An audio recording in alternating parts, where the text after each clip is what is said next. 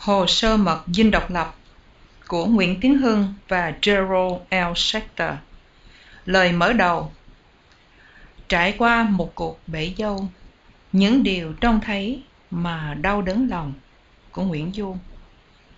Ngày 25 tháng 3 1954, chính phủ Pháp cử Tổng tham mưu trưởng quân đội tướng Paul Elie đi Washington để cầu cứu Hoa Kỳ can thiệp bằng không lực vào chiến trường Đông Dương, đồng thời gấp rút tiếp viện đoàn quân viễn chinh Pháp với phương tiện để đương đầu với lực lượng của Việt Minh được Trung Cộng yểm trợ đang thao túng tiền đồn Điện Biên Phủ. Tổng thống Eisenhower từ chối. Điện Biên Phủ thất thủ và chiến tranh Đông Dương thứ nhất đã chấm dứt.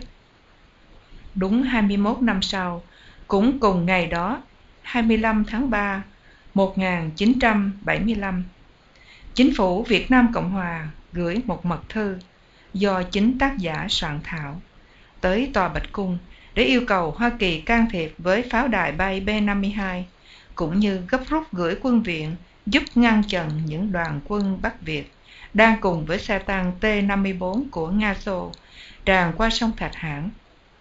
Tổng thống Ford làm ngơ, Đà Nẵng thất thủ và chiến tranh Đông Dương thứ hai đã chấm dứt. Trong hai cuộc chiến đã có nhiều điểm giống nhau, nhiều điểm tương tự, nhưng điểm trùng hợp quan trọng nhất đã là vai trò chủ yếu của Hoa Kỳ tại chiến trường Việt Nam. Người Pháp đã không thể chiến đấu tại Đông Dương trong những năm 1950-1954 nếu không có Hoa Kỳ yểm trợ tới 75% ngân sách chiến tranh của họ. Nước Việt Nam Cộng Hòa đã không thể thành lập và kéo dài được trên 20 năm nếu Hoa Kỳ không giúp Thủ tướng Ngô Đình Diệm ổn định tình hình miền Nam sau khi quân đội Pháp đã rút để thành lập đệ nhất Cộng Hòa, rồi sau đó yểm trợ những chính phủ kế tiếp của đệ nhị Cộng Hòa. Thế nhưng, cũng vì vậy mà miền Nam đã phải hầu như hoàn toàn lệ thuộc vào Hoa Kỳ, cả về kinh tế lẫn quân sự. Sở dĩ có sự lệ thuộc đó, một phần lớn cũng là do tính chất của cuộc chiến. Bắc Việt được Trung Cộng và Nga Xô tối đa yểm trợ, đặc biệt là vai trò của Nga Xô trong những năm cuối cùng. Sự yểm trợ đó còn kéo dài tới ngày nay, và Việt Nam đã lọt hẳn vào quỹ đạo của Xô Viết. Sau 20 năm chiến tranh, với một số tổn thất là 1,5 triệu người, tức là 8% dân số, trong đó có 1/2 triệu tử thương, nước Việt Nam Cộng Hòa đã sụp đổ, đồng ruộng bỏ trống, xóm làng tan hoang, người ra đi đầy nước mắt, kẻ ở lại tù đầy tang tóc. Quốc gia hưng vong, thất phu hữu trách. Nhân dân miền Nam đã phải trả một giá quá đắt cho những sự yếu kém, tham nhũng và lầm lỗi của một số các nhà lãnh đạo, cũng như những chia rẽ, hiềm khích và thiếu cố gắng của chính họ. Tất cả những trách nhiệm đó và những vấn đề nội bộ của Việt Nam chắc chắn sẽ được lịch sử phê phán minh bạch và đúng mức, mà không ai có thể trốn thoát trách nhiệm của mình. Nhưng còn những yếu tố ngoại lai. Vì một tình cờ lịch sử, kẻ viết cuốn sách này đã được chứng kiến những gì xảy ra ở đằng sau hậu trường ban giao Việt-Mỹ trong những năm cuối cùng của Việt Nam Cộng Hòa, trên cương vị một người làm việc tại Dinh Độc Lập, bên trong nội các, và đã tham dự những cuộc họp tối cao Việt-Mỹ. Tập hồ sơ mật mà Tổng thống Thiệu đã giữ kín trong phòng riêng của ông tại lầu 3 Dinh Độc Lập, sau cùng đã được trao cho tác giả 2 tháng trước khi mất nước. Với con mắt một chuyên viên đã quen thuộc với tinh thần dân chủ và cởi mở của Hoa Kỳ, chúng tôi đã hết sức bỡ ngỡ khi đọc toàn bộ những tài liệu trong hồ sơ này. Chúng tôi đã rất tiếc là không được biết nó sớm hơn, để hy vọng có thể khai thác một cách hữu hiệu trong nỗ lực cầu viện. Hồ sơ đó, nếu không được cứu vớt, thì đã bị tan biến theo mây khói, và một số chứng cớ lịch sử quan trọng sẽ không bao giờ được tiết lộ. hồ sơ cho ta những dữ kiện chính yếu để hiểu biết chính sách của Hoa Kỳ đối với chúng ta trong suốt 5 năm cho tới buổi hoàng hôn của nền Cộng hòa. Dựa vào những dữ kiện đó, cùng với những kinh nghiệm bản thân, chúng tôi đã bỏ ra 10 năm trời để nghiên cứu, và sau đó cùng với Gerald Schechter đào sâu vấn đề, cũng như để có thể phỏng vấn tất cả các nhân vật liên hệ cả Việt lẫn Mỹ, đặc biệt là Tổng thống Thiệu, Tổng thống Ford, Tiến sĩ Kissinger, các Tổng trưởng Quốc phòng Laird, Richardson, Schlesinger, Ngoại trưởng Hay, các viên chức cao cấp của CIA, và hoàn thành cuốn sách. Tổng thống Nixon đã từ chối cuộc phỏng vấn vì lý do sức khỏe. Để kỷ niệm đúng một giáp là 12 năm phải xa lìa quê hương, chúng tôi xin trình bày cùng độc giả kết quả của công cuộc nghiên cứu đó và xin cùng đồng bào soi sáng cho công luận thế giới một số sự thật mà từ trước tới nay đã bị che giấu. Đối với cá nhân chúng tôi, hồ sơ mật dinh độc lập được soạn thảo với một giới hạn rất rõ rệt. Nó chỉ hướng về mối tương quan Mỹ-Việt ở thượng cấp, dưới thời đại của Tổng thống Nixon và Ford về phía Mỹ và Tổng thống Thiệu về phía Việt Nam. Và như vậy, nó không có tham vọng đề cập một cách sâu rộng tới các vấn đề chính trị nội bộ của Việt Nam Cộng Hòa, một địa hạt mà tác giả không có khả năng để phân tích và bình luận. Trong những năm tranh đấu giữa các môi trường đại học, cả ở Việt Nam lẫn Hoa Kỳ, cũng như trong những năm liên lạc với Tổng thống Việt Nam Cộng Hòa bằng thư tín, rồi tới những năm làm phụ tá kinh tế tại phủ Tổng thống và Tổng trưởng Kế hoạch, chúng tôi đã hoàn toàn giữ vai trò của một chuyên viên kinh tế và một phần nào chuyên viên về Hoa Kỳ để đóng góp một viên gạch cho công cuộc xây dựng đất nước, yểm trợ cho những chiến sĩ cầm súng tại chiến trường. Viết cuốn sách này, chúng tôi có hai mục đích rõ rệt. Đó là làm cho dân chúng Hoa Kỳ hiểu rõ hơn về cuộc chiến Việt Nam và nhận thức được một lý do quan trọng trong những lý do đưa tới sự sụp đổ của miền Nam.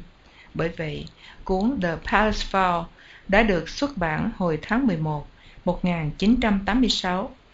Hy vọng rằng danh dự của Việt Nam Cộng Hòa, đặc biệt là của những chiến sĩ đã hy sinh tranh đấu, sẽ được vãn hồi một phần nào trước con mắt khắt khe của công luận quốc tế.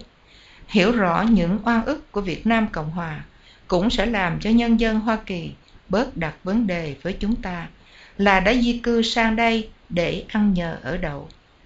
Nếu được khai thác đúng mức, nó sẽ còn có thể gây được thiện cảm, giúp chúng ta tranh đấu cho những đồng bào còn bị tù đầy gian khổ và yểm trợ cho vấn đề đoàn tụ gia đình của thân nhân chúng ta. Mục đích thứ hai của chúng tôi là đóng góp vào việc soi sáng một phần nào cho lịch sử về cuộc ban giao Việt-Mỹ.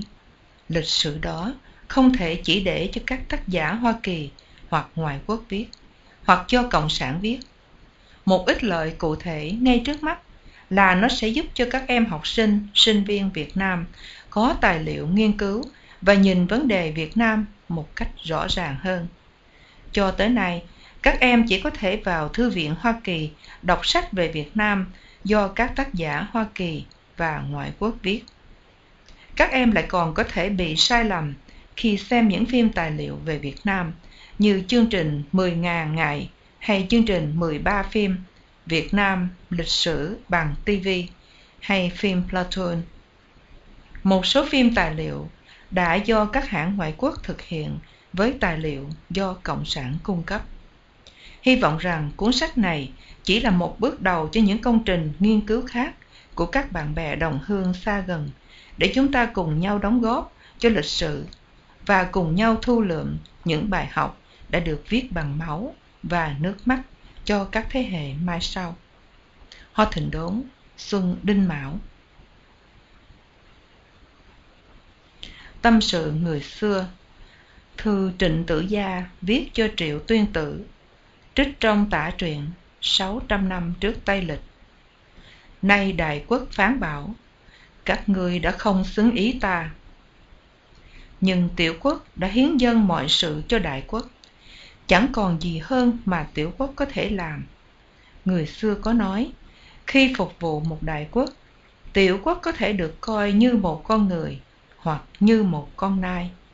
Nếu đại quốc lấy nhân đức đối xử thì tiểu quốc được nhờ, mà nếu trái lại thì tiểu quốc đành phải chấp nhận số phận của con nai kia bị săn đuổi. Còn sự nguy hiểm nào nữa mà tiểu quốc chưa chấp nhận và số phận chờ đợi, nào đâu có do tiểu quốc lựa chọn. Dẫn nhập. Tòa Bạch Cung, Hoa Thịnh Đốn, ngày 16 tháng 10, 1972. Thân gửi Tổng thống Thiệu. Tôi đã yêu cầu tiến sĩ Henry Kissinger chuyển đến ngài lá thư riêng này liên quan đến những cuộc đàm phán hiện thời với Bắc Việt, dường như đang tới giai đoạn chót. Như ngài đã biết, trong suốt 4 năm của chính quyền tôi, Hoa Kỳ đã quyết tâm đứng sau chính phủ ngài và nhân dân Việt Nam trong sự ủng hộ mà chúng tôi dành cho cuộc đấu tranh dũng cảm của họ chống lại xâm lăng và bảo vệ quyền tự quyết về tương lai chính trị của họ. Riêng đối với tôi thì điều khoản quan trọng nhất của hiệp định này, ngoài những khía cạnh quân sự của nó, là chính phủ ngài cùng các lực lượng quân sự và định chế chính trị của Việt Nam Cộng Hòa sẽ còn nguyên vẹn sau khi cuộc đình chiến được thi hành.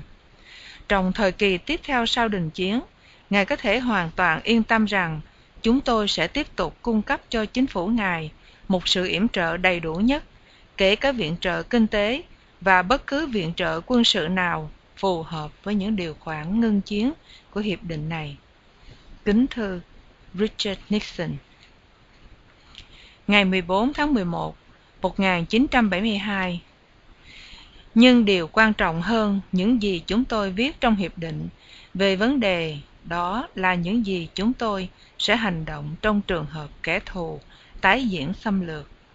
Tôi tuyệt đối cam đoan với ngài rằng nếu Hà Nội không tuân theo những điều kiện của hiệp định này, thì tôi cương quyết sẽ có hành động trả đũa mau lẹ và ác liệt. Kính thư Richard Nixon. Ngày 5 tháng Giêng 1973. Vào lúc chúng tôi bước vào các cuộc đàm phán sắp tới, tôi hy vọng rằng hai quốc gia chúng ta sẽ biểu lộ một mặt trận thống nhất. Nếu ngài quyết định, và tôi tin tưởng rằng ngài sẽ quyết định đi với chúng tôi, thì tôi xin cam kết với ngài là sẽ tiếp tục hỗ trợ cho Việt Nam Cộng Hòa trong thời kỳ sau hòa giải, và chúng tôi sẽ phản ứng với toàn sức mạnh nếu Bắc Việt vi phạm cuộc hòa giải đó. Kính thư Richard Nixon. Ngày 17 tháng 1, 1973. Nơi đây, tôi xin nhắc lại những gì tôi đã nói với ngài trong những lá thư trước của tôi. Nền tự do và độc lập của Việt Nam Cộng Hòa vẫn còn là một mục tiêu tối cao của chính sách đối ngoại Hoa Kỳ.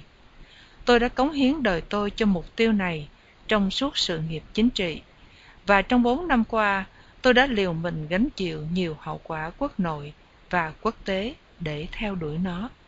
Chính là để biện minh cho những mục tiêu hổ tương của chúng ta mà tôi đã cương quyết theo đuổi đường lối hiện nay của tôi. Tôi xin một lần nữa tuyên bố những lời cam kết ấy trong lá thư này. Thứ nhất, chúng tôi chỉ thừa nhận chính phủ của ngài là chính phủ hợp pháp duy nhất tại Việt Nam. Thứ hai, chúng tôi không thừa nhận quyền ở lại của quân đội ngoại quốc trên phần đất miền Nam Việt Nam. Thứ ba, Hoa Kỳ sẽ phản ứng mãnh liệt đối với những vi phạm hiệp định. Kính thư Richard Nixon. Cuốn sách này là một công trình biên khảo về liên hệ giữa những viên chức cao cấp nhất của Hoa Kỳ và Nam Việt Nam trong khoảng 8 năm cuối cùng của Việt Nam Cộng Hòa. Bởi lẽ, hai tổng thống Nixon và Thiệu đã gặp nhau chỉ có 3 lần trong thời kỳ đó. Ford và Thiệu không hề gặp nhau sau khi Ford nhậm chức tổng thống, cho nên những cuộc tiếp xúc ở cấp cao nhất đã chỉ tiến hành qua vị đại sứ Mỹ tại Sài Gòn, hoặc qua những cộng sự viên tại mỗi thủ đô, nhất là những cuộc thăm viếng của phụ tá tổng thống đặc trách an ninh quốc gia Henry Kissinger và người phụ tá của ông là Alexander Haig. Nhưng liên hệ Việt-Mỹ không hẳn chỉ có thế. Đây là lần đầu tiên chúng tôi muốn đưa ra ánh sáng sự kiện là còn có một đẳng cấp tiếp xúc hết sức quan trọng nữa, đó là sự trao đổi thư tín riêng giữa hai quốc gia. Theo đó, Hoa Kỳ chính thức công nhận những cam kết đối với Việt Nam Cộng Hòa. Một vài trích dẫn trên đây của Richard Nixon gửi cho Nguyễn Văn Thiệu đã nằm trong 27 lá thư và thông điệp Nixon viết trong khoảng thời gian 3 năm liên tiếp. Mặc dầu chúng đề cập đến nhiều việc và nhiều vấn đề, nhưng hầu như mọi lá thư đều nhắc lại cái chủ đề là Hoa Kỳ cam kết sẽ quyết tâm yểm trợ Việt Nam Cộng Hòa cả kinh tế, quân sự lẫn chính trị. Chỉ trong vòng 24 tiếng đồng hồ lên kế vị chức vụ tổng thống, sau khi Nixon từ chức ngày 9 tháng 8 1974, chính Gerald Ford đã viết ngay cho Thiệu khẳng định rằng những cam kết hiện hữu mà dân tộc chúng tôi đã hứa hẹn với quý quốc trong quá khứ, nó vẫn còn hiệu lực và sẽ hoàn toàn được tôn trọng trong nhiệm kỳ của tôi. Sau đó, Ford đã viết thêm nhiều bức thư nữa, trong đó ông ta tái xác định yểm trợ của Hoa Kỳ cho Việt Nam Cộng Hòa. Dựa vào những lời cam kết ấy, ngày 20 tháng 3 1975, sau khi quân Bắc Việt đã tràn qua sông Thạch Hãn, Tổng thống Thiệu viết một lá thư cầu cứu xin Hoa Kỳ tôn trọng những cam kết và gấp rút yểm trợ Việt Nam Cộng Hòa.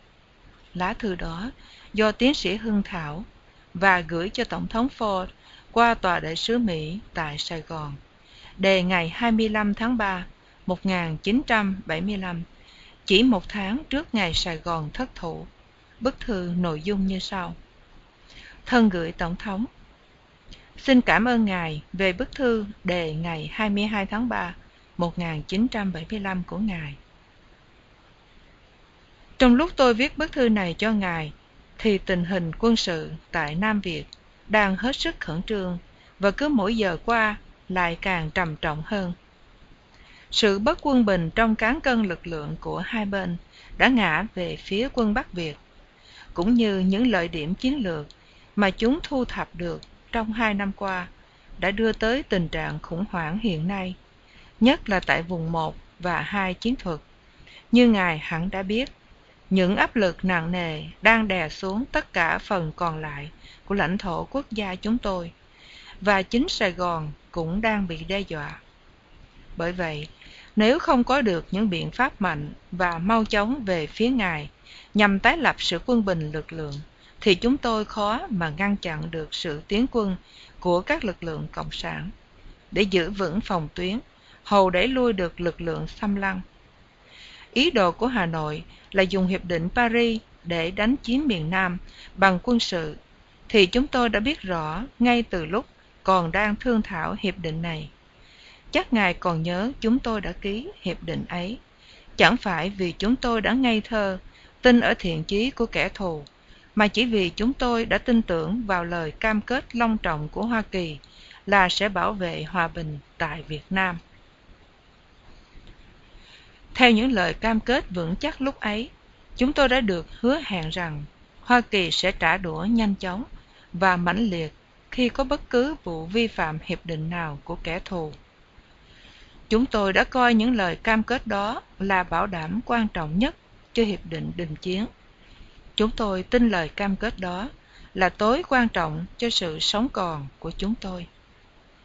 Thưa Tổng thống, trong giờ phút hết sức khẩn trương này, lúc mà sinh mệnh của miền Nam tự do đang lâm nguy và hòa bình đang bị đe dọa nghiêm trọng, tôi xin long trọng yêu cầu Ngài thi hành 2 biện pháp cần thiết sau đây.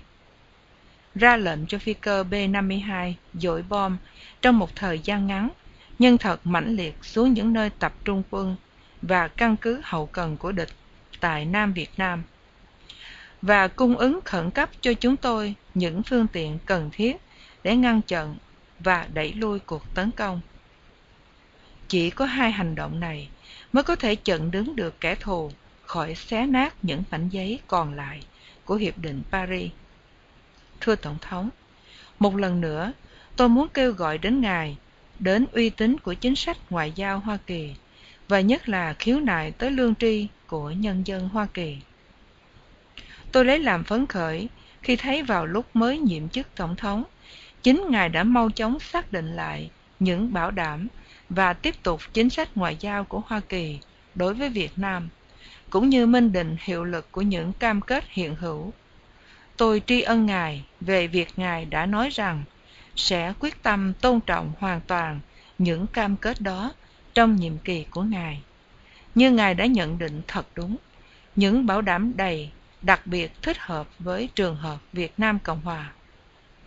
Biết bao thế hệ dân chúng Nam Việt Nam sau này được sống trong tự do, không bị Bắc Việt thống trị, sẽ mang ơn về những hành động mau lẹ của Ngài và về lòng kiên trì của dân tộc Hoa Kỳ vĩ đại. Kính thư Nguyễn Văn Thiệu, Tổng thống Việt Nam Cộng Hòa. Ford nhận được thư của ông Thiệu, cùng với thư cầu cứu của Chủ tịch Thượng và Hạ viện Việt Nam Cộng Hòa, nhưng hoàn toàn im lặng, không có hồi âm mà cũng không cho Quốc hội và nhân dân Hoa Kỳ hay. Ông lên máy bay đi Palm Springs chơi golf và 2 tuần sau, Đà Nẵng thất thủ. Chương 1. Khúc quanh lịch sử. Buổi sáng Sài Gòn hôm ấy, nắng chói chang và nóng bức, không khí nặng nề, mùi của khói xe hơi pha trộn với mùi mía ủng và những thoáng hương nhài. Nguyễn Tiến Hưng, trong bộ đồ màu lam thẫm mà anh ưa nhất, ra khỏi căn nhà của bà mẹ anh tại đường Phan Đình Phùng, nơi anh đã cư ngụ từ ngày ở Mỹ về, và bước vào chiếc công xa Peugeot màu đen. Hôm ấy là ngày 15 tháng 9, 1971. Lần đầu tiên anh được mời đến hội kiến với Tổng thống Việt Nam Cộng Hòa tại Dinh Độc Lập. Lúc xe lướt ngang qua những hàng cây me dọc đại lộ Thống Nhất, anh sực nhớ hồi còn là một sinh viên, anh đã thường phải ngừng lại, đợi trên chiếc xe mobilet, trong khi cảnh sát lấy những trục kẽm gai chắn đường để cho các viên chức cao cấp ra vô dinh. Hôm ấy, anh khỏi cần đợi. Bây giờ anh đã là một giáo sư kinh tế học tại Hoa Kỳ, và từ 2 năm qua, anh đã từng viết thư cho ông Thiệu để tham luận về tình hình chiến tranh, cũng như đề nghị những biện pháp mới để phục hồi nền kinh tế Việt Nam. Khi thấy chiếc công xa, lính phòng vệ trong dinh, thân hình vạm vỡ, cao lớn, trong những bộ quân phục trắng với dây biểu chương vàng, găng tay trắng và mũ bê đen, từ từ mở cánh cổng sắt đồ sộ phía trước dinh. Cổng này là di tích của thời Pháp thuộc. Khi ấy, phủ tổng thống là nơi cư ngụ của viên toàn quyền Đông Dương người Pháp. Dinh Độc Lập đã được xây lại sau lần bị tàn phá nặng nề trong vụ ném bom đảo Chánh chống lại Tổng thống Ngô Đình Diệm năm 1962. Sau đó, Tổng thống Diệm dọn sang Dinh Gia Long ở cho tới cuộc đảo Chánh tháng 11 năm 1963. Chính Tổng thống Thiệu hồi ấy còn là một đại tá chỉ huy sư đoàn 5 bộ binh đã dẫn đầu cuộc tấn công đó. Những khẩu E-16 trên vai lính phòng vệ bóng loáng trong ánh nắng nung nấu in hàng trên những trạm canh, có hình mái chùa dọc theo hàng dậu sắt bao quanh dinh. 2 chiếc phi cơ trực thăng nằm yên trên vườn cỏ. Thấy xe tới, đội phòng vệ thoắt đứng vào thế nghiêm và bồng súng chào Hưng, như thể chào một vị đại sứ hay tổng trưởng nội các. Viên giám đốc nghi lễ mang kính trắng trong bộ tây phục màu đen đón chào anh và đưa anh lên hàng cầu thang uốn cong trải thảm dày, dẫn tới những cánh cửa khổng lồ bằng kính của phòng tiếp khách ở lầu 2. Lúc 2 người bước vào bên trong, khí lạnh của máy điều hòa không khí làm tăng vẻ yên tĩnh bao trùm các bộ bàn ghế cổ kính sang trọng. Phòng khách được trang hoàng với những bộ ghế mun chạm trổ, những bàn sơn mài và những bộ tủ. Những bức bình phong khảm xà cừ của Trung Hoa tạo thành một bối cảnh cho cặp ngà voi được trưng trên 2 giá cũng bằng gỗ mun. Dọc một hành lang có bày những bình pha lê cắm đầy hoa Client vàng đỏ. Đó là lối đưa tới phòng làm việc của Tổng thống Thiệu. Trong bầu không khí đầy nghi thức đó, Hưng bỗng cảm thấy e ngại. Ở vào tuổi 35, người nhanh nhẹn, nồng nhiệt, đôi mắt nâu sáng ngời khi nói chuyện. Anh có một vẻ hăng say và thành khẩn trẻ trung. Thế nhưng, khi sắp giáp mặt ông Thiệu, anh cảm thấy không được tự nhiên. Anh tự hỏi, là một quân nhân, ông Thiệu sẽ có phản ứng thế nào đối với một giáo sư kinh tế học? Ông có phải là một nhà độc tài lạnh lùng, xa cách như báo chí mô tả? Hay ông chỉ ưa độc thoại như thói quen của ông Diệm? Dù đã sống 13 năm ở Mỹ, Hưng vẫn còn nặng tinh thần Khổng giáo, một niềm tôn kính đối với vị lãnh đạo quốc gia, người mà anh sắp sửa bàn bạc một số đề nghị hết sức quan trọng. Một người cận vệ mặc quân phục mở cửa văn phòng của ông Thiệu. Viên giám đốc nghi lễ bước vào và giới thiệu anh với Tổng thống Thiệu là giáo sư Hưng. Điều này làm anh hài lòng, bởi lẽ theo truyền thống, kẻ sĩ chiếm địa vị cao nhất trong thứ bậc xã hội tứ dân cổ truyền. Tổng thống Thiệu bước tới, bắt chặt tay Hưng. Ông nói với một nụ cười tươi, bây giờ mình mới thực sự gặp nhau. Lúc ấy, chỉ có một mình ông Thiệu trong phòng. Trước đó, Hưng cứ tưởng sẽ có nhiều phụ tá khác trong buổi gặp mặt. Họp tay đôi thế này, anh cảm thấy thoải mái hơn. Anh có thể nói trực tiếp, không qua người trung gian. Cảm tưởng thứ nhất của Hưng là ông Thiệu có vẻ rắn rỏi, nhưng dè dặt và nghiêm nghị. Với đôi mắt sáng quắc, ông Thiệu ngó thẳng vào mắt Hưng như dọa dẫm. Anh nghĩ, ông này đang coi tướng mình đây, chắc muốn xem mình có phải là làm cho xịa hay đến cầu cạnh việc gì không. Hưng nhìn thẳng vào mắt ông Thiệu, như thể đáp lại sự dò xét đó. Khuôn mặt ông tròn trĩnh, không vết nhăn hay vẻ lo âu, chỉ một vài sợi tóc bạc tô điểm hai mái tóc đen chải chuốt. Ông mặc một bộ quần áo kaki, sơ mi ngắn tay. Ông ra hiệu mời anh ngồi vào một trong hai ghế bành bọc gấm đối diện nhau ở một góc xa của căn phòng. Giữa hai ghế là một bàn nhỏ bằng gỗ gụ. Thế là hai người ngồi xuống để khởi sự một mối liên hệ có ảnh hưởng sâu xa tới cuộc đời của Hưng từ đó. Hưng sinh trưởng tại Thanh Hóa, Bắc Việt. Thân phụ anh là một điền chủ Công giáo mộ đạo, người huyện Nga Sơn. Gia đình có 9 người con sống trong một căn nhà gạch 3 tầng duy nhất tại xã Điền Hộ. Tháng 5 1954, vào lúc quân Pháp bại trận tại Điện Biên Phủ, Hưng mới 18 tuổi. Anh được tin là bộ đội Việt Minh từ các căn cứ gần làng sắp sửa tràn xuống. Cha anh vừa là điền chủ, vừa là tín đồ Công giáo, ắt không tránh khỏi nguy hiểm cho tính mạng. Hưng bèn khuyên cha là cả gia đình phải bỏ trốn ngay tức khắc. Bằng đường bộ, họ đi theo các toán quân rút lui. Những đoàn nông dân băng qua những làn đạn bắn xẻ, chạy tới bờ biển cách đó 12 dặm. Sau cả đêm chạy bộ, gia đình Hưng mệt lả, và Hưng là người con trai lớn tuổi nhất, có mặt lúc đó, nên đã phải lãnh trách nhiệm di tản. Anh đổi 2 thỏi vàng, lấy một con thuyền tam bản nhỏ để ra khơi. Sau nhiều giờ lênh đênh trên sóng, gia đình anh gặp một chiếc tàu Pháp và được vớt lên khoang bằng thang dây bên cạnh tàu. Cùng với gần 1 triệu dân tị nạn khác, gia đình Hưng di tản vô Nam. Đến Sài Gòn, Hưng sống tại đây được 4 năm. Anh đang theo học đại học, thì được học bổng Smithman sang Hoa Kỳ năm 1958 để theo đuổi môn kinh tế học. Anh tốt nghiệp với văn bằng tiến sĩ Đại học Virginia, là nơi anh theo học với 2 vị giáo sư Warren Nutter và James Schlesinger.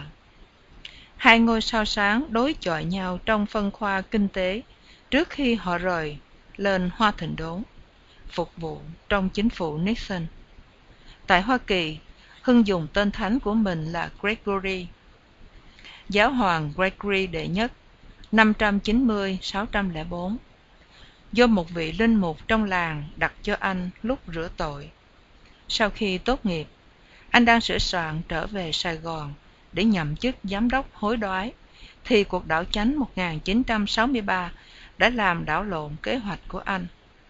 Anh ruột Hưng là Nguyễn Hữu Chỉnh, một viên chức cao cấp trong chính quyền Ngô Đình Diệm, đã bị liên lụy và khuyên anh chưa nên về quê hương vội.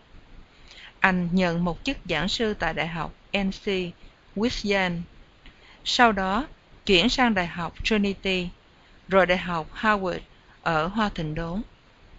Trong môi trường của đại học, anh đã bắt đầu tìm mọi cơ hội để chống lại phong trào phản chiến. Năm 1966, anh gia nhập Quỹ tiền tệ quốc tế IMF, phụ trách chương trình kinh tế cho các nước cựu thuộc địa Pháp tại Phi Châu. Tháng 3 năm 1968, trong một chuyến đi công tác ở Gambia cho Quỹ tiền tệ quốc tế, anh bắt nghe trên làn sóng ngắn của Đài Tiếng nói Hoa Kỳ tin Tổng thống Lyndon Johnson sẽ không ra tái tranh cử nữa. Anh linh cảm thấy ngay một thay đổi lớn trong chính sách của Hoa Kỳ đối với miền Nam Việt Nam. Sau chuyến công tác đó, anh quyết định rời Quỹ tiền tệ, quay về với cuộc đời dạy học. Đó là môi trường mà anh nghĩ có thể cho phép anh tích cực hoạt động chính trị, giúp nước một cách đắc lực hơn. Bởi lẽ anh không được quyền làm chính trị trong cương vị một công chức quốc tế. Mùa hè 1969, Hưng thảo bức thư đầu tiên gửi Tổng thống Thiệu. Trong thư, anh phân tích sự chống đối chiến tranh của sinh viên Hoa Kỳ và thái độ thù nghịch của báo chí Mỹ đối với ông Thiệu, cũng như các tướng lãnh bị buộc tội tham nhũng. Lá thư của anh được tướng Trần Văn Đôn chuyển đạt. Tướng Đôn là một nhân vật trong Quốc hội, cũng là người mà ông Thiệu đã yêu cầu nhận chức vụ đại sứ lưu động không chính thức. Hưng rất thường gặp giáo sư Warren Nutter, lúc ấy đã trở thành phụ tá Bộ trưởng Quốc phòng, đặc trách an ninh quốc tế, và là cánh tay mặt của Bộ trưởng Quốc phòng Melvin Laird. Anh gửi cho ông Thiệu một loạt phúc trình, đề nghị những biện pháp khắc khổ nhằm ổn định nền kinh tế bị lạm phát vì chiến tranh. Do những tiếp xúc riêng, Hưng biết rằng vấn đề rút quân của Hoa Kỳ đang có chiều hướng tăng gia tốc. Anh giải thích cho ông Thiệu biết về những áp lực nặng nề đối với Nixon do nhóm sinh viên chống quân dịch và phản chiến muốn chấm dứt chiến tranh Việt Nam ngay tức khắc. Vụ vệ quốc binh bắn chết 4 sinh viên và làm bị thương 9 người khác tại Đại học Kent ở Ohio ngày 4 tháng 5 1970 trong một cuộc biểu tình phản đối cuộc tấn công vượt biên sang Campuchia tháng trước, đã trở thành một biểu tượng của tinh thần chết cho chính nghĩa trong giới thanh niên Mỹ. Hành động này chỉ làm cho ngọn lửa chống đối chiến tranh càng bùng lên dữ dội hơn, cũng như sự xuất bản tập tài liệu Ngũ Giác Đài và một nhóm chuyên viên tại Bộ Quốc phòng Hoa Kỳ đã tiết lộ cho tờ New York Times. Thế rồi, ngày 15 tháng 7 1971, Tổng thống Nixon đã làm cả thế giới ngạc nhiên khi ông loan báo chuyến bay bí mật sang Bắc Kinh của Henry Kissinger, vị phụ tá an ninh quốc gia tại Bạch Cung. Chuyến đi dọn đường cho cuộc thăm viếng của chính Nixon 7 tháng sau đó, vào tháng 2 1972. Những năm mà Trung Cộng công khai tố cáo Hoa Kỳ là con hổ giấy, là tên trùm đế quốc chủ nghĩa, nay sắp sửa chấm dứt. Hoa Kỳ rồi đây sẽ phải thay thế mối lo sợ xâm lược của Trung Cộng tại Đông Nam Á bằng một chính sách mới gồm 3 điểm: hòa hoãn với Nga, khai thác những mối tranh chấp giữa Nga và Trung Cộng và bình thường hóa quan hệ với Trung Cộng. Ý đồ của Nixon do Kissinger đang thi hành là kéo Trung Quốc vào một quan hệ xây dựng mới và rút khỏi cuộc chiến tại Việt Nam. Ông sẽ kêu gọi sự giúp sức của cả Nga lẫn Tàu nhằm thuyết phục Bắc Việt là Hoa Kỳ thành thực muốn chấm dứt chiến tranh. Sự đảo ngược táo bạo 22 năm thù nghịch giữa Hoa Kỳ và Trung Cộng là một khúc quanh lớn trong chính sách Mỹ. Nó đã làm cho các đồng minh không hề được tham khảo, bàng hoàng và lo ngại. Tin này khiến ông Thiệu vô cùng sửng sốt. Ông muốn biết chiến lược của Nixon sẽ ảnh hưởng đến Việt Nam ra sao. Trước hết, ông muốn xác định xem có phải Nixon đã nản chí và bỏ rơi lập trường chống cộng của mình hay không. Tìm trong tập hồ sơ về những bài diễn văn của Nixon mà ông thường lưu giữ, ông rút ra một bài mà ông còn nhớ. Lời lẽ bài đó còn bám chặt ký ức ông. Cuộc chiến tranh Việt Nam, như Nixon đã nhận định vào năm 1965, là một sự đương đầu, chẳng phải là giữa Việt Nam Cộng Hòa và Việt Cộng, hay giữa Hoa Kỳ và Việt Cộng, mà chính là giữa Hoa Kỳ và Trung Cộng. Nếu Hoa Kỳ bỏ rơi Việt Nam, Á Châu sẽ bỏ rơi Hoa Kỳ, và Thái Bình Dương sẽ trở thành một biển đỏ. Đó mới là nguyên tắc chính.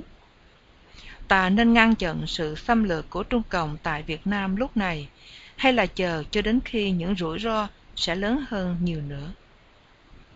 Cho đến nay, trước khi có lời loan báo bất ngờ của Nixon, sự cam kết của Hoa Kỳ đối với Việt Nam được xây dựng trên nền tảng là Mỹ muốn ngăn chặn Trung Cộng, không để cho lan tràn xuống Đông Nam Á. Nó bắt nguồn từ hồi Tổng thống Eisenhower chấm dứt chiến tranh Triều Tiên năm 1953 và giúp Pháp chống lại Hồ Chí Minh năm 1954. Người ta thường gọi đó là thuyết domino, như Eisenhower đã phát họa. Nếu một nước tại Á Châu đổ, thì các nước khác đổ theo như một hàng quân bài domino. Suy luận như vậy, ông Thiệu lo ngại rằng vì quyền lợi của các cường quốc, Việt Nam sẽ có thể bị hy sinh. Vì người Mỹ không còn coi Trung Cộng là đối thủ chính của mình tại Á Châu nữa. Ông nghĩ họ sẽ thôi không còn căn cứ chính sách Á Châu của họ vào việc ngăn chặn làn sóng đỏ Trung Cộng ngay tại Việt Nam. Và như vậy chắc chắn họ sẽ muốn rút khỏi Việt Nam để mặc cho miền Nam đơn thương độc mã, đơn đầu với miền Bắc, có Nga đứng đằng sau. Mối băn khoăn của ông Thiệu về chính sách mới này của Hoa Kỳ lại càng tăng thêm khi thấy hành động và thái độ của Kissinger trong chuyến viếng thăm Sài Gòn hồi tháng 7 vừa qua, tức là trên đường đi Trung Quốc.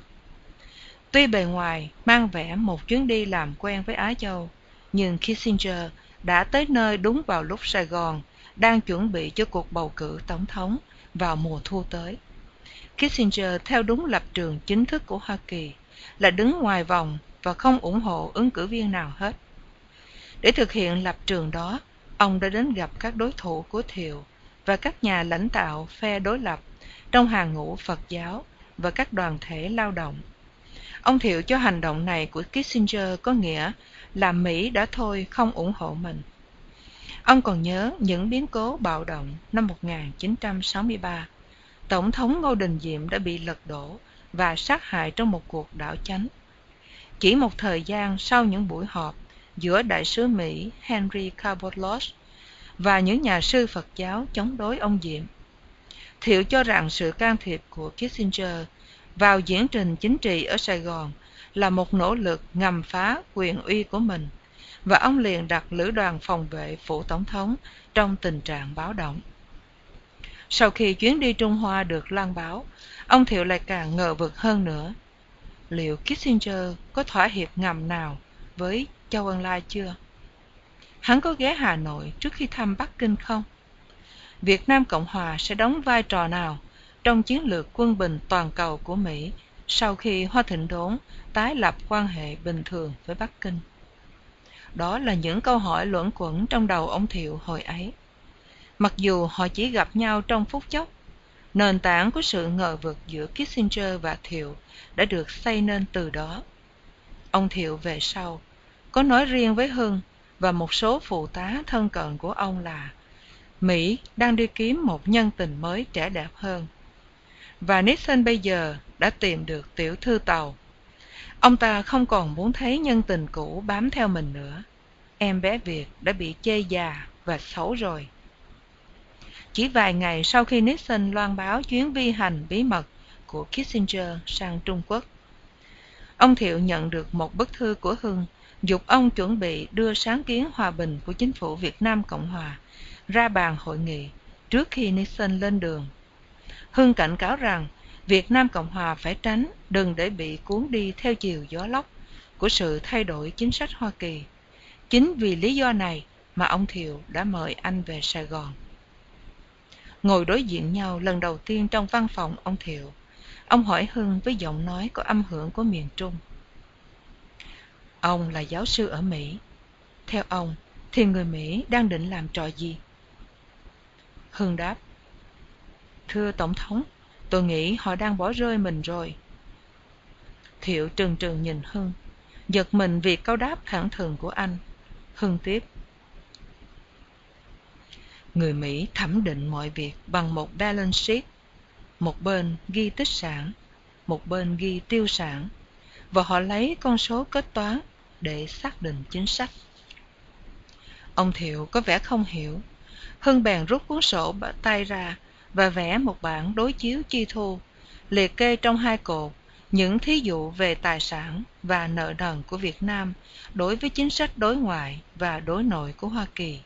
Anh giảng giải: Cho đến lúc này thì Việt Nam vẫn được coi là một tích sản, nhưng bây giờ thì đã trở thành một tiêu sản. Ông Thiệu mỉm cười và gật đầu như có vẻ đồng ý. Hưng nói tiếp: Nixon là người vẫn còn ủng hộ Tổng thống và ủng hộ Việt Nam Cộng Hòa, nhưng ông ta đang bị áp lực nặng nề. Tôi không biết Nixon còn có thể chịu đựng được bao lâu nữa. Việt Nam đã trở thành một gánh nặng cho chính cá nhân ông ta. Áp lực quần chúng đòi chấm dứt chiến tranh bây giờ đã quá nặng. Miền Nam cần phải tự mình tìm lấy sáng kiến để đi đến hòa bình. Chỉ bằng những sáng kiến ấy, ta mới không bị chỉ trích là ngoan cố và mới có thể lấy được hậu thuẫn của dân chúng Mỹ. Hưng cũng đã biết đến chính sách 40 của ông Thiệu đối với Bắc Việt: không thừa nhận Cộng sản, không trung lập hóa miền Nam, không lập chính phủ liên hiệp và không nhượng đất cho Cộng sản. Gợi ý rằng ông Thiệu nên đề nghị tái lập giao thương giữa miền Bắc và miền Nam như một bước đầu để tiến đến thống nhất bằng hòa bình, là một thay đổi lớn trong chính sách. Hưng đã nêu ý kiến này trong các lá thư viết cho ông Thiệu. Bây giờ, anh quyết định sẽ đi vào các chi tiết, cách thực hiện ý kiến ấy, dựa vào công thức Đức Quốc là 2 vùng trong một đơn vị kinh tế. Hưng nói: Trên bình diện chính trị sẽ có 2 miền Bắc và Nam, nhưng trên bình diện kinh tế, ta sẽ tiến đến một thị trường chung.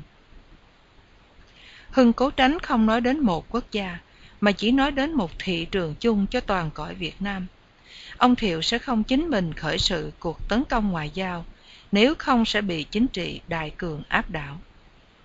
Hưng muốn thuyết phục ông Thiệu hãy tỏ ra mềm dẻo hơn và đi bước trước.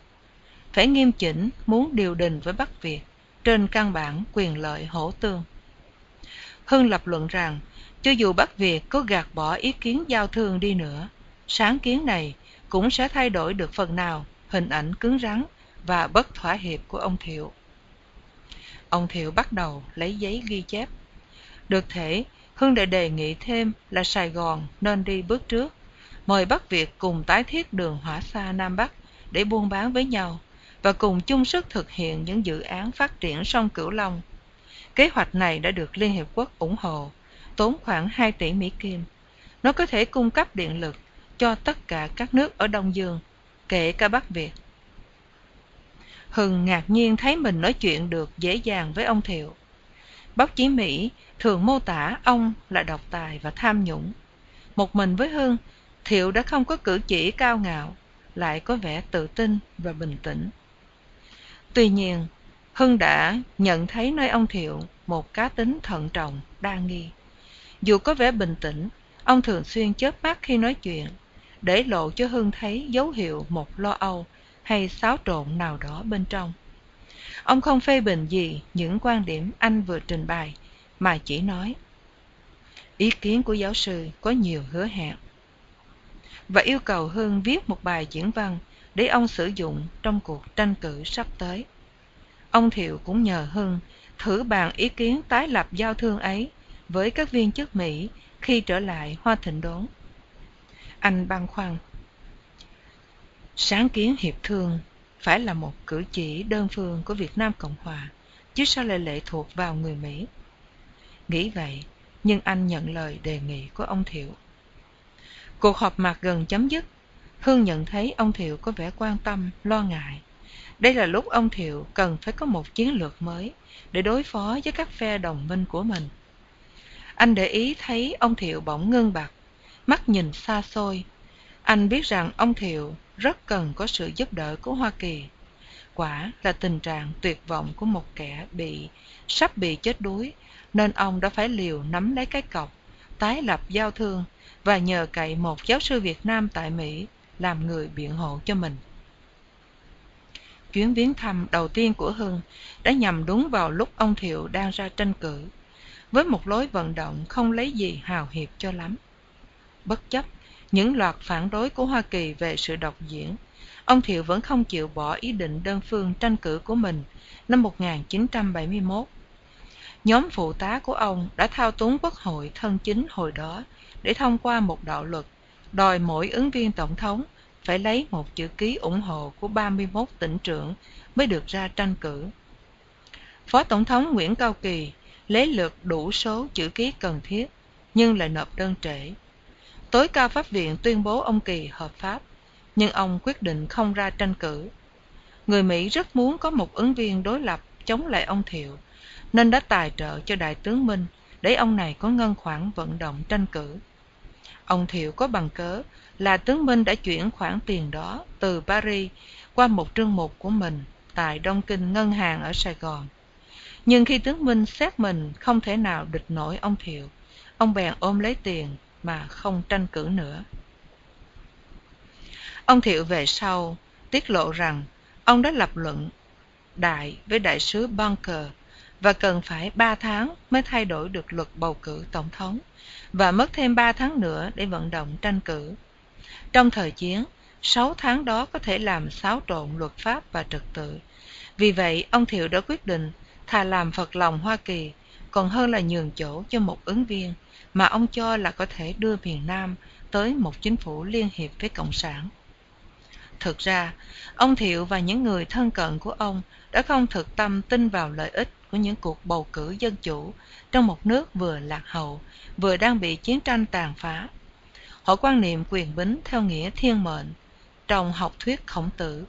Theo đó, người lãnh đạo phải biết cách duy trì quyền lực là sứ mạng của trời cho, không khác gì người theo đạo Calvin tin ở ân sủng của Thượng Đế và luật tiền định. Một vị tổng trưởng trong nội các đã có lần giải thích như thế này: đôi khi chúng tôi đã đồng ý với người Mỹ để thành lập các định chế dân chủ chỉ để làm vui lòng họ mà thôi. Sau này, có lần ông Thiệu tiết lộ với Hưng rằng các tướng lãnh hồi đó không ai muốn bầu cử sau khi lên nắm chính quyền vào năm 1965, nhưng người Mỹ cứ đòi phải có. Một hôm tướng Kỳ, hồi đó là thủ tướng, đang đi thăm miền Tây, có một ký giả hỏi bao giờ mới có được một chính phủ dân sự. Ông Kỳ đáp khoảng 2 năm nữa. Chúng tôi sẽ tiếp tục chính phủ quân sự trong 2 năm. Ông Thiệu nhớ lại là câu đáp này của ông Kỳ làm người Mỹ hoảng sợ, vì đợi như vậy thì quá lâu. 2 tuần sau đó, ông Thiệu nói, Phật giáo và sinh viên biểu tình đòi một chính phủ dân sự. Ông tiếp, hễ lúc nào anh thấy đại sứ Mỹ tới gặp và yêu cầu tôi làm một việc gì đó mà tôi không làm, thì đúng 2 tuần sau anh sẽ thấy có biểu tình hoặc báo chí chống đối. Hưng thảo diễn văn phát họa đề nghị giao thương Nam Bắc, và ông Thiệu đọc bài này ở Sài Gòn ngày 1 tháng 10, 1971, chỉ có 2 hôm trước ngày bầu cử. Bài diễn văn được báo chí Sài Gòn đăng tải rộng rãi và được coi là một sáng kiến hay của ứng cử viên Thiệu. Giới truyền thông Mỹ thì không thấy ai chú ý đến đề nghị này. Tại Hoa Thịnh Đốn, Hưng đi vận động cho đề nghị ấy và được giới thiệu với Philip Habib, lúc bấy giờ là phụ tá ngoại trưởng đặc trách Đông Nam Á và Thái Bình Dương. Habib nói với anh, ý kiến hay đấy, nhưng quá muộn rồi. Lúc ấy, Hưng không hiểu tại sao Habib lại nói như vậy. Sau này, khi được biết về những cuộc mật thương giữa Kissinger và Hà Nội, thì anh mới hay rằng cái thời mà ta hy vọng có được sự trao đổi trực tiếp giữa Sài Gòn và Hà Nội đã qua rồi. Trong một nỗ lực nhằm xoa dịu Nixon và cải thiện hình ảnh mình tại Mỹ, đã bị làm hoang mờ vì màn độc diễn. Ông Thiệu tuyên bố sẽ quay về với đời sống dân sự sau khi hòa bình được vãn hồi. Tranh cử một mình, nên ông đã chiếm được 94% số phiếu của những người thực sự đi bầu, ước khoảng 87% số cử tri hợp lệ, theo thông cáo chính thức. Thế nhưng, cũng có nhiều nghi vấn về các con số này. Ông Thiệu nghĩ rằng ông đã được trao thiên mệnh thêm 4 năm nữa. Ông không biết rằng ông đã phải trả một giá quá đắt, là mất đi một số hậu thuẫn của Quốc hội cũng như của giới báo chí Mỹ vì đã tranh cử một mình. Các bạn đang nghe audio truyện từ thư viện audio.com. Các bạn có thể tải truyện về nghe miễn phí và xin đừng sử dụng vào mục đích thương mại. Tháng Chạp năm đó, ông Thiệu lại mời Hưng trở về Sài Gòn. Lần này, viên sĩ quan của phủ tổng thống đã lên tầng máy bay đón anh xuống mà không cần qua thủ tục nhập cảnh. Chuyến trở về lần thứ hai này, Hưng có nhiều thì giờ hơn để tìm lại thành xưa phố cũ. Sau 13 năm sống ở Mỹ, anh thấy cái gì ở Sài Gòn cũng có vẻ nhỏ bé hơn xưa.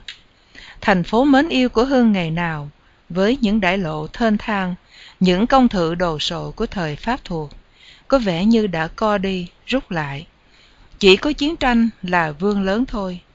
Khi được thấy Sài Gòn lần đầu tiên vào năm 1954, hồi anh mới đến tị nạn, thì thành phố này đối với Hưng là cả một sức sinh động, đầy nhựa sống, đầy diễm lệ, với biết bao vận hội, đầy hứa hẹn.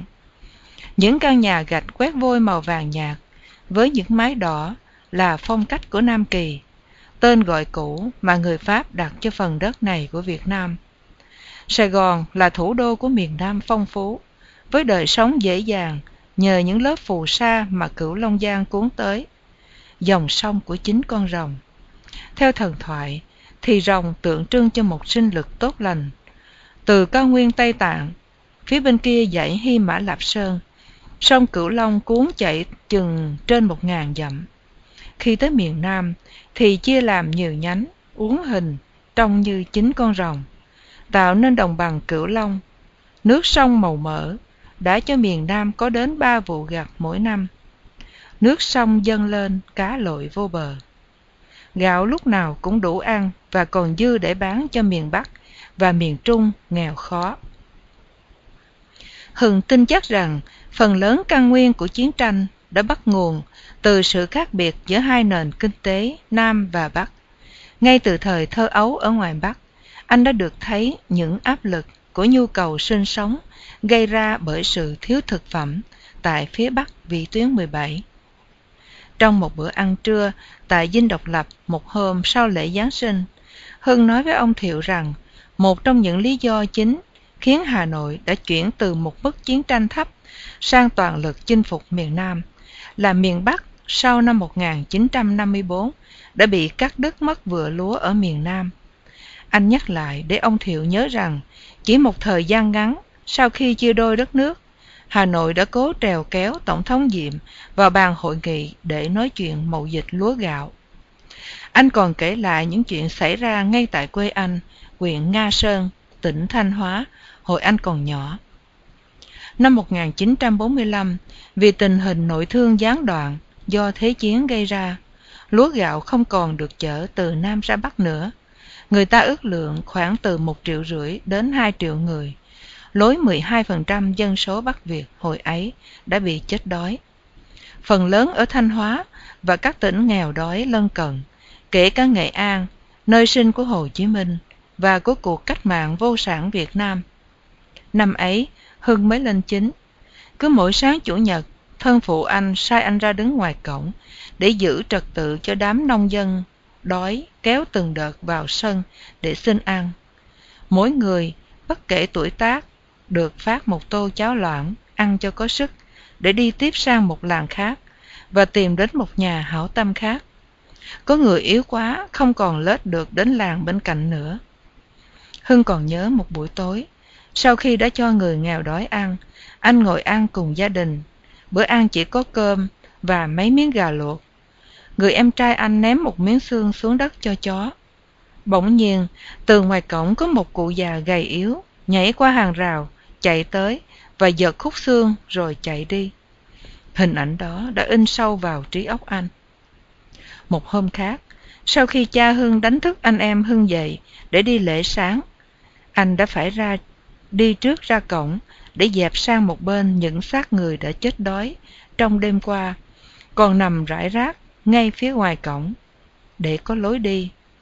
Ở nhà thờ, thân phụ anh thường bảo các con phải cầu nguyện cho lúa được mùa, cho đê đừng vỡ và cho lụt khỏi xảy ra. Quan trọng hơn là phải cầu sao cho lúa gạo chống được chở từ Nam ra Bắc.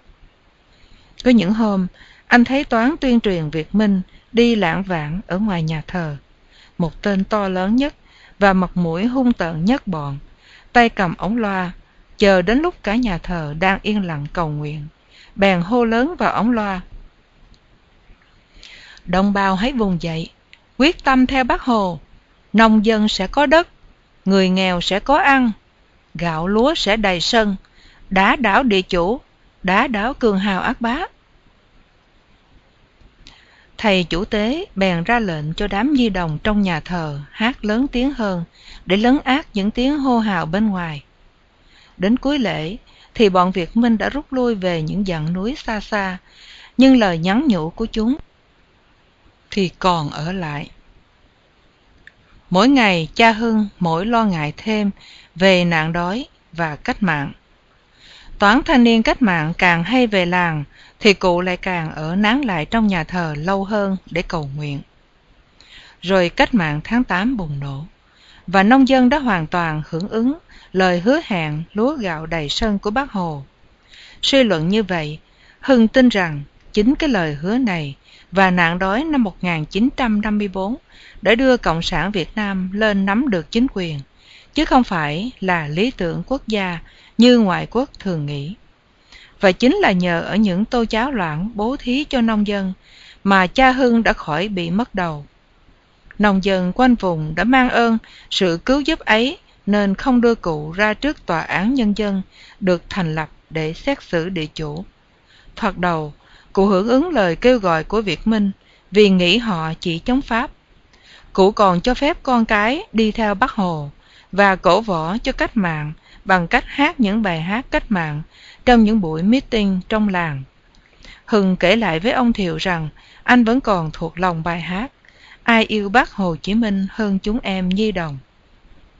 Bà mẹ anh cũng đã ủng hộ nữ trang bằng vàng của cụ và được bầu làm chủ tịch Ủy ban tuần lễ vàng của huyện, đi khuyên vàng cho Bác Hồ để có tiền mua súng đạn chống Pháp. Té ra, y đã dùng số vàng đó đút lót cho công tướng Lư Hán của Trung Hoa quốc gia hồi đó đang kiểm soát phần Bắc Việt vào mùa thu năm 1945, để ông này thôi không ủng hộ các đảng phái quốc gia nữa. Ông Thiệu lắng nghe câu chuyện của Hưng kể và nói chính ông cũng đã mục kích vụ đói 1945, nhưng làng của ông thuộc tỉnh Phan Rang, Trung Việt, cách Sài Gòn 218 dặm, đã may mắn hơn vì gần duyên hải, và dân làng có thể đánh cá mà ăn. Ông Thiệu hỏi: "Tại sao ông nghĩ là Hà Nội sẽ đáp ứng đề nghị giao thương của mình?" Hưng đáp: "Vì ngay sau khi chia đôi đất nước, năm 1954, họ đã nhiều lần đòi thương lượng về lúa gạo. Hè năm 1955, tôi đã từng thuộc lớp sinh viên học sinh đi biểu tình khắp các phố Sài Gòn, hô lớn, đã đảo hiệp thương với miền Bắc. Chúng tôi đã phá khách sạn Majestic, là nơi mà phái bộ Bắc Việt đến điều đình hiệp thương ở. Trong dấu ngoặc, viên trưởng phái bộ Văn Tiến Dũng đã may mắn lắm mới trốn thoát được. Tên này đã thề là sẽ trở lại Sài Gòn bằng xe thiết giáp. Và quả nhiên vậy, y đã chỉ huy cuộc tổng tấn công miền Nam vào tháng 4 1975. Sau buổi hàn huyên này, ông Thiệu đã ra lệnh cho phái đoàn Việt Nam Cộng Hòa ở Hòa đàm Paris ghi thêm vào bản đề nghị mới nhất với Hà Nội khoản có thể tái lập giao thương giữa hai miền. Vào lúc ấy, khoảng đầu tháng Giêng 1972, những mật đàm giữa Kissinger và Lê Đức Thọ tại Paris chưa được công bố. Cứ theo những lời loan báo công khai, thì chỉ có một buổi họp chính thức giữa bốn phe Bắc Việt, Việt Nam Cộng Hòa, Việt Cộng và người Mỹ, mỗi tuần một lần tại Trung tâm Hội nghị Quốc tế thuộc Bộ Ngoại giao Pháp ở đại lộ Kléber, Paris. Nhưng thực ra, đó chỉ là một diễn đàn để tuyên truyền mà thôi, chứ không hoàn tất được cái gì cụ thể cả. Bắc Việt không hề đáp ứng lời đề nghị tái giao thương của ông Thiệu. Trong vòng bí mật, Kissinger đã gặp riêng Lê Đức Thọ từ tháng 9 năm 1969.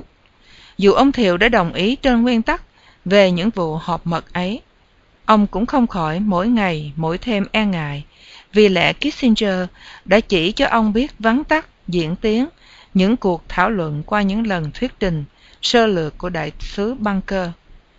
Ông Thiệu đã gửi cho Kissinger một loạt văn thư nhấn mạnh rằng sự rút quân của cả hai bên Mỹ và Bắc Việt là một điều kiện tiên quyết để ngưng bắn. Nhưng Kissinger đã trả lời rất mập mờ. Chính sự mập mờ này làm ông Thiệu nghi rằng Kissinger sẽ thỏa hiệp với Bắc Việt mà không tham khảo với ông. Chỉ vài ngày sau buổi gặp gỡ thứ nhất giữa Hưng và ông Thiệu, hồi tháng 9, sự lo ngại của ông Thiệu đã thành sự thật. Đại tướng Alexander II, phụ tá của Kissinger, tới Sài Gòn theo lệnh của Nixon để báo tin cho ông Thiệu biết về một lập trường mới và bí mật của Hoa Kỳ sẽ được trao cho phái đoàn của Bắc Việt ở Paris vào ngày 20 tháng 11. Trong dấu ngoặc, thực ra đề nghị này đã được đưa cho Bắc Việt rồi mà ông Thiệu không được thông báo. Sau nhiều tháng bất mãn và bực dọc về sự ngoan cố của Bắc Việt đòi những khía cạnh chính trị và quân sự của cuộc hòa đàm phải được gắn liền với nhau, Hoa Kỳ đã phải nhượng bộ. Kissinger bèn đề nghị và Nixon chấp thuận một điều khoản đòi tổ chức một cuộc bầu cử tổng thống mới tại miền Nam trong vòng 6 tháng sau khi ký hiệp định hòa bình. Cuộc bầu cử sẽ được tổ chức bởi một ủy ban bầu cử có đại diện của cả ba lực lượng chính trị, kể cả Cộng sản, dưới sự giám sát quốc tế. 1 tháng trước khi bầu cử, Tổng thống Thiệu sẽ phải từ chức và chức vụ của ông sẽ phải do Chủ tịch Thượng viện kiêm nhiệm. Mặc dù đã thất bại trong mưu toan tạo cơ hội cho ứng viên đối lập đương đầu với ông Thiệu, Kissinger giờ đây đã phát họa được một kế hoạch mới để buộc ông Thiệu rời bỏ chính quyền. Kế hoạch này tế nhị hơn việc trực tiếp đòi ông Thiệu từ chức. Ông Thiệu coi đề nghị của Mỹ là một điều sỉ nhục, nhưng lúc ấy ông đã phải chấp nhận là vì ông đã bị Kissinger đưa vào thế kẹt. Nếu ông tỏ ra bướng bỉnh trước ngày bầu cử, thì Kissinger cũng có thể trả đũa bằng một cuộc đảo chính. Ngoài ra, ông tin rằng kế hoạch của Mỹ đã chỉ là một lập trường để thương lượng, và Bắc Việt chắc sẽ bác bỏ, vì hệ thống độc đảng của Cộng sản không hề cho phép bầu cử tổng thống. Mặc dù căm giận về nước cờ này của Kissinger, một nước cờ nhằm hạ uy quyền của mình và hủy bỏ chính phủ Việt Nam Cộng Hòa, ông Thiệu vẫn một mực bình tĩnh với hai, công khai lớn tiếng với đồng minh chính yếu của mình chẳng có ích lợi gì. Ông vẫn không nghĩ rằng Nixon đang muốn bỏ rơi mình, dù rằng với Kissinger thì càng ngày ông càng thêm ngờ vực. Ông không thể tự mình để cho tình đồng minh rạn nứt công khai. Ông Thiệu thường hay ví von những vấn đề giữa Việt Nam Cộng Hòa và Hoa Kỳ với quan hệ phu phụ. Vợ chồng cãi cọ nhau là lẽ thường, và cãi nhau xong rồi thì đâu có trở thành thù địch của nhau. Không những vậy, vợ chồng chỉ nên cãi nhau trong phòng ngủ mà thôi, sau khi đã khóa kín cửa lại, và không bao giờ được để cho con cái trông thấy cha mẹ chúng xô xát nhau. Đối với bằng hữu cũng vậy, vì quyền lợi của ta, vì quyền lợi của Hoa Kỳ, ta nên tránh mọi vụ xích mích công khai, chỉ có lợi cho Cộng sản. Những cuộc gặp gỡ chỉ Kissinger và Lê Đức Thọ được thông báo vắn tắt cho đại sứ Bunker, để sau đó ông này tóm trình lại cho ông Thiệu. Kissinger tránh mọi đường dây thông tin bình thường của Bộ Ngoại giao để phòng bị lộ, nhưng cũng là để cho các ngoại giao chuyên nghiệp khỏi phê phán hành động của mình. Với sự chấp thuận của Nixon, ông đã thu gọn những cuộc mật đàm vào một vòng nhỏ hẹp, tự mình hứa hẹn hoặc nhượng bộ mà không bị bộ máy hành chánh làm trở ngại. Phái đoàn Việt Nam Cộng Hòa tại Paris đã không hề được thông báo gì về những cuộc họp kín giữa Kissinger và Lê Đức Thọ cho mãi đến khi Tổng thống Nixon tuyên bố vào tháng Giêng 1972 rằng đã có những cuộc mật đàm ấy. Phía Việt Nam Cộng Hòa không hề biết rằng trong những cuộc mật đàm giữa Kissinger và Lê Đức Thọ ngày 16 tháng 8, 1971, Hoa Kỳ đã hứa sẽ rút hết quân đội Mỹ trong vòng 9 tháng sau khi có hiệp định. Như vậy, nếu hiệp định được ký vào cuối tháng 11, 1971, thì quân Mỹ sẽ ra khỏi Việt Nam vào khoảng mồng 1 tháng 8, 1972. Kể từ khi tướng Hai đưa cho ông Thiệu kế hoạch mật đòi ông từ chức, ông nhận thức được rằng qua những cuộc mật đàm giữa Kissinger và Bắc Việt tại Paris, lập trường của Hoa Kỳ đang trên đà giảm sút đáng lo ngại. Kissinger lại không hề thông báo cho ông biết chi tiết nội dung các buổi hòa đàm, và điều này khiến ông rất băn khoăn. Ông Thiệu lại càng lo ngại thêm khi thấy chuyện Hoa Du của Nixon sắp đến kề. Ông nghi rằng những nhượng bộ của Kissinger với Bắc Việt có liên quan với những trông đợi về sự thành công của Nixon tại Bắc Kinh. Một lần ông Thiệu đã hỏi Hưng là Nixon tin cậy ở Kissinger nhiều hay ít, và anh đáp rằng kể từ khi có chuyến đi bí mật qua Trung Quốc, Kissinger đã lên như diều. Ông Thiệu hỏi, nếu nghe thấy được dự tính nào của ông này, nhớ cho tôi biết. Sau cuộc gặp gỡ, Thiệu còn viết thư riêng cho Nixon, nhắc lại mối quan tâm của ông đối với một cuộc ngưng bắn trước khi quân Bắc Việt rút lui. Ông cũng phát biểu riêng với đại sứ Bunker những e ngại của mình. Bunker đã trấn an ông là không có sự thay đổi nào trong chính sách của Mỹ, nhưng Thiệu lại muốn được nghe thẳng từ Nixon. Ông bắt đầu nghi rằng Kissinger chỉ trình lại với Nixon sau khi đã làm những nhượng bộ với Bắc Việt, và không thảo luận trước với mình hoặc với Nixon. Ông còn sợ rằng Nixon đã không trực tiếp can dự vào những chi tiết của chính sách Hoa Kỳ về Việt Nam.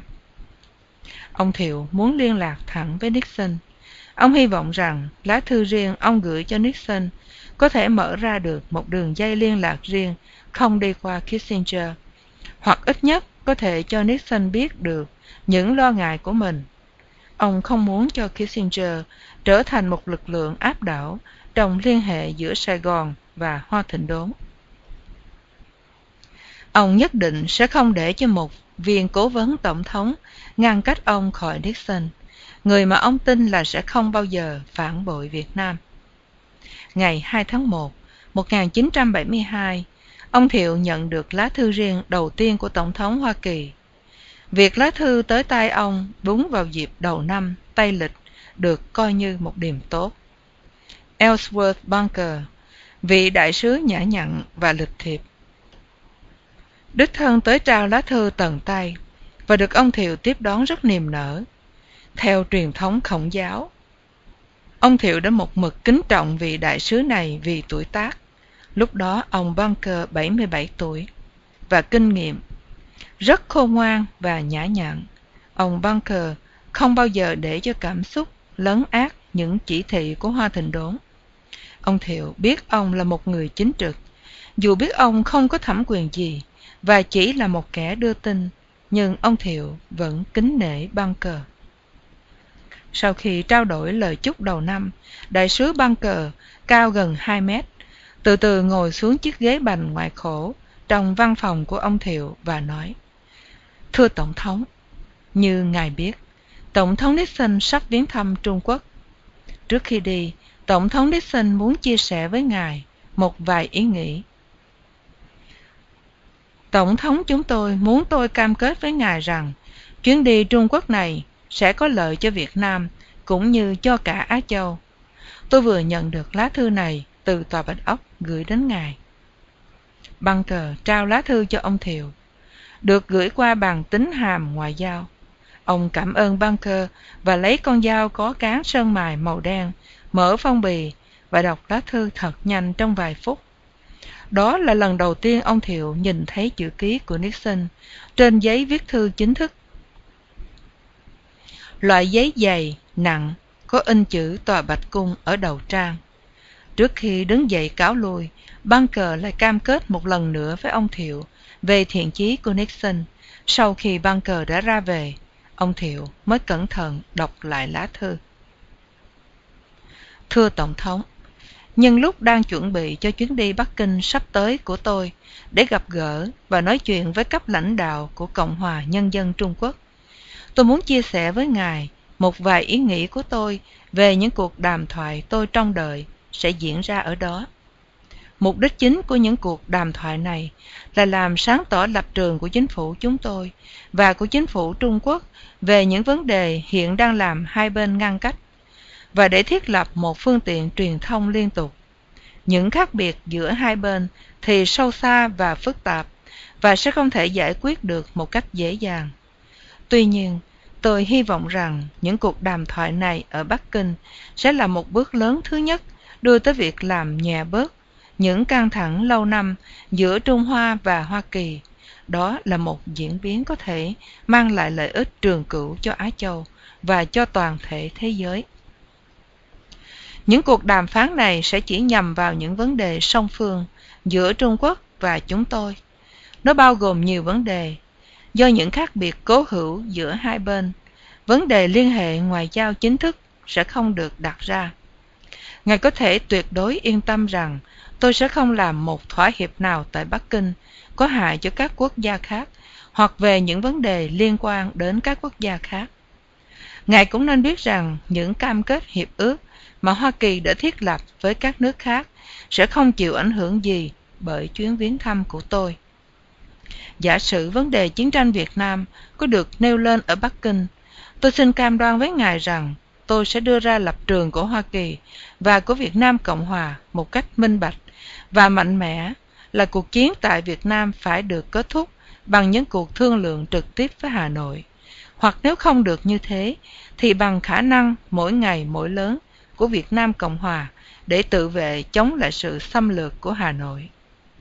Tôi muốn cấp lãnh đạo Trung Quốc hiểu rõ rằng hai chính phủ chúng ta đứng vững với nhau về vấn đề sinh tử này.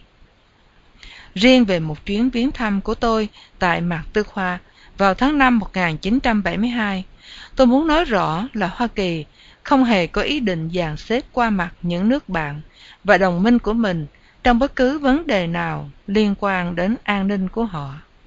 Thí dụ chưa hề bao giờ có và sẽ không bao giờ có những cuộc thương lượng song phương Hoa Kỳ-Xô Viết về sự đồng rút quân khỏi Âu Châu. Tuy nhiên, tôi hy vọng rằng một vài tiến bộ cụ thể nào đó sẽ được thực hiện, hoặc trước hoặc trong thời gian thăm viếng của tôi tại Mạc Tư Khoa, trong các lĩnh vực song phương như kiểm soát vũ khí và liên hệ kinh tế. Trong dịp Ngài khởi sự nhiệm kỳ thứ hai của Ngài, xin Ngài nhận nơi đây lời chúc tụng của tôi cho những chương trình kinh tế và quân sự của Ngài được tiếp tục thành công. Xin Ngài tiếp tục tin cậy ở sự trợ giúp của Hoa Kỳ trong nỗ lực của Ngài nhằm mang lại hòa bình cho Việt Nam và xây dựng một nền thịnh vượng mới cho dân tộc Việt Nam. Kính thư Richard Nixon. Mới đầu, ông Thiệu có vẻ hài lòng với những lời lẽ trong lá thư. Đoạn chót hứa hẹn sẽ hỗ trợ liên tục của Hoa Kỳ trong nhiệm kỳ thứ hai của ông, đặc biệt làm ông yên tâm sau khi ông đã gây nên những bất bình về việc đọc diễn trong cuộc bầu cử vừa qua. Nixon cũng không hề nhắc đến những mối căng thẳng gây ra bởi đề nghị mới của Hoa Kỳ với Hà Nội, buộc ông Thiệu từ chức một khi đã có hòa giải. Lá thư đã chỉ đặt nặng những cuộc đàm thoại giữa Hoa Kỳ và Trung Quốc và giảm bớt căng thẳng với Nga Xô. Nixon đã nhận định rằng sẽ không thể có vấn đề nối lại ban giao chính thức với Trung Cộng và không làm một thỏa thuận nào tại Bắc Kinh mà có hại cho các quốc gia khác hoặc về những vấn đề có liên quan đến các quốc gia khác. Đọc thư Nixon, Thiệu nhớ lại buổi gặp gỡ của họ lần đầu năm 1967. Hồi đó, Nixon còn là một luật sư đại diện cho hãng nước ngọt Pepsi Cola. Đi thăm viếng Á Châu nhằm chuẩn bị cho cuộc bầu cử tổng thống năm 68. Nixon đến gặp Thiệu, hồi ấy còn là chủ tịch Hội đồng Quân nhân. Hai người gặp nhau tại Dinh Gia Long. Trong dịp này, ông Thiệu nói với Nixon về ước muốn của ông là đoàn kết dân tộc để chống Cộng và trở thành tự túc và tự lực. Lúc đó, Nixon đã không hề nói đến nhu cầu hòa giải với Trung Cộng. Ông còn nhấn mạnh lập trường chống Cộng của mình và nhắc cho Thiệu nhớ lại sự ủng hộ của ông đối với chiến tranh Đông Dương, và chính ông đã chủ trương dội bom Điện Biên Phủ hồi còn làm phó tổng thống cho Eisenhower năm 1954. Hai người rất hợp ý nhau, và ông Thiệu đã thán phục sự thấu hiểu vấn đề Á Châu cũng như sự thông thạo về chính sách đối ngoại của Nixon. Thiệu nhận thấy ở Nixon một con người có danh dự. Ông nói với các cố vấn của ông, nếu Nixon nói giúp ai là ông ta sẽ làm, ông ta sẽ cố làm cho được. Dù nghĩ vậy, bản chất đa nghi của ông Thiệu vẫn làm ông thắc mắc. Chính sách Mỹ dựa trên căn bản là ngăn chặn sự bành trướng của Trung Quốc tại Đông Nam Á. Liệu có đang thay đổi gì không? Giờ đây, Mỹ đang ve vãn Trung Cộng và mọi dấu hiệu đều cho thấy một sự chuyển hướng của Hoa Kỳ đối với Việt Nam Cộng Hòa. Ngược hẳn với những lời hứa hẹn và cam kết trong thư, ông Thiệu suy đoán rằng, quả như Hưng đã nói, dưới cặp mắt cấp lãnh đạo Mỹ, Việt Nam Cộng Hòa đã từ một của cải biến thành của nợ rồi. Chuyến hoa du của Nixon đã là một đòn bất ngờ, có thể là một cái hạn mà Thiệu phải trải qua trong năm Tý, là năm tuổi của ông. Các nhà chiêm tinh đã khuyên ông nên thận trọng trong năm nay. Ông tự yên ủi mình rằng, dù sao chăng nữa thì lá thư của Nixon đã hứa sẽ đứng vững với nhau về vấn đề giải quyết cuộc chiến Việt Nam và cam kết rằng Hoa Kỳ sẽ không giao dịch qua mặt những nước bạn và đồng minh trong bất cứ cách thế nào có thể liên quan đến quyền lợi an ninh của họ. Ông Thiệu đưa lá thư của Nixon cho Hoàng Đức Nhã đọc, và hai người cùng duyệt lại ván bài. Nhã là em họ, đồng thời cũng là bí thư của ông Thiệu. Ông Thiệu bắt đầu nhiệm kỳ thứ hai, cũng là sứ mệnh thứ hai mà ông cho là trời đã trao phó. Liên hệ giữa Thiệu và Nixon trong tư thế tổng thống đang bước vào năm thứ 5, và năm 1972, Nixon sẽ ra tranh cử tổng thống thêm một nhiệm kỳ nữa. Chuyến hoa du của Nixon là một lá bài lớn trong cuộc tái tranh cử của ông ta, và ông Thiệu thừa biết là cứ mỗi cuộc bầu cử tổng thống ở Mỹ là lại có nhiều nỗ lực mạnh mẽ để chấm dứt chiến tranh. Đối với ông Thiệu, cũng như đối với những người thân cận của ông, thì tuần lễ du hành của Nixon tại Bắc Kinh là tuần lễ đã làm biến đổi cục diện Việt Nam vậy. Hết chương 1.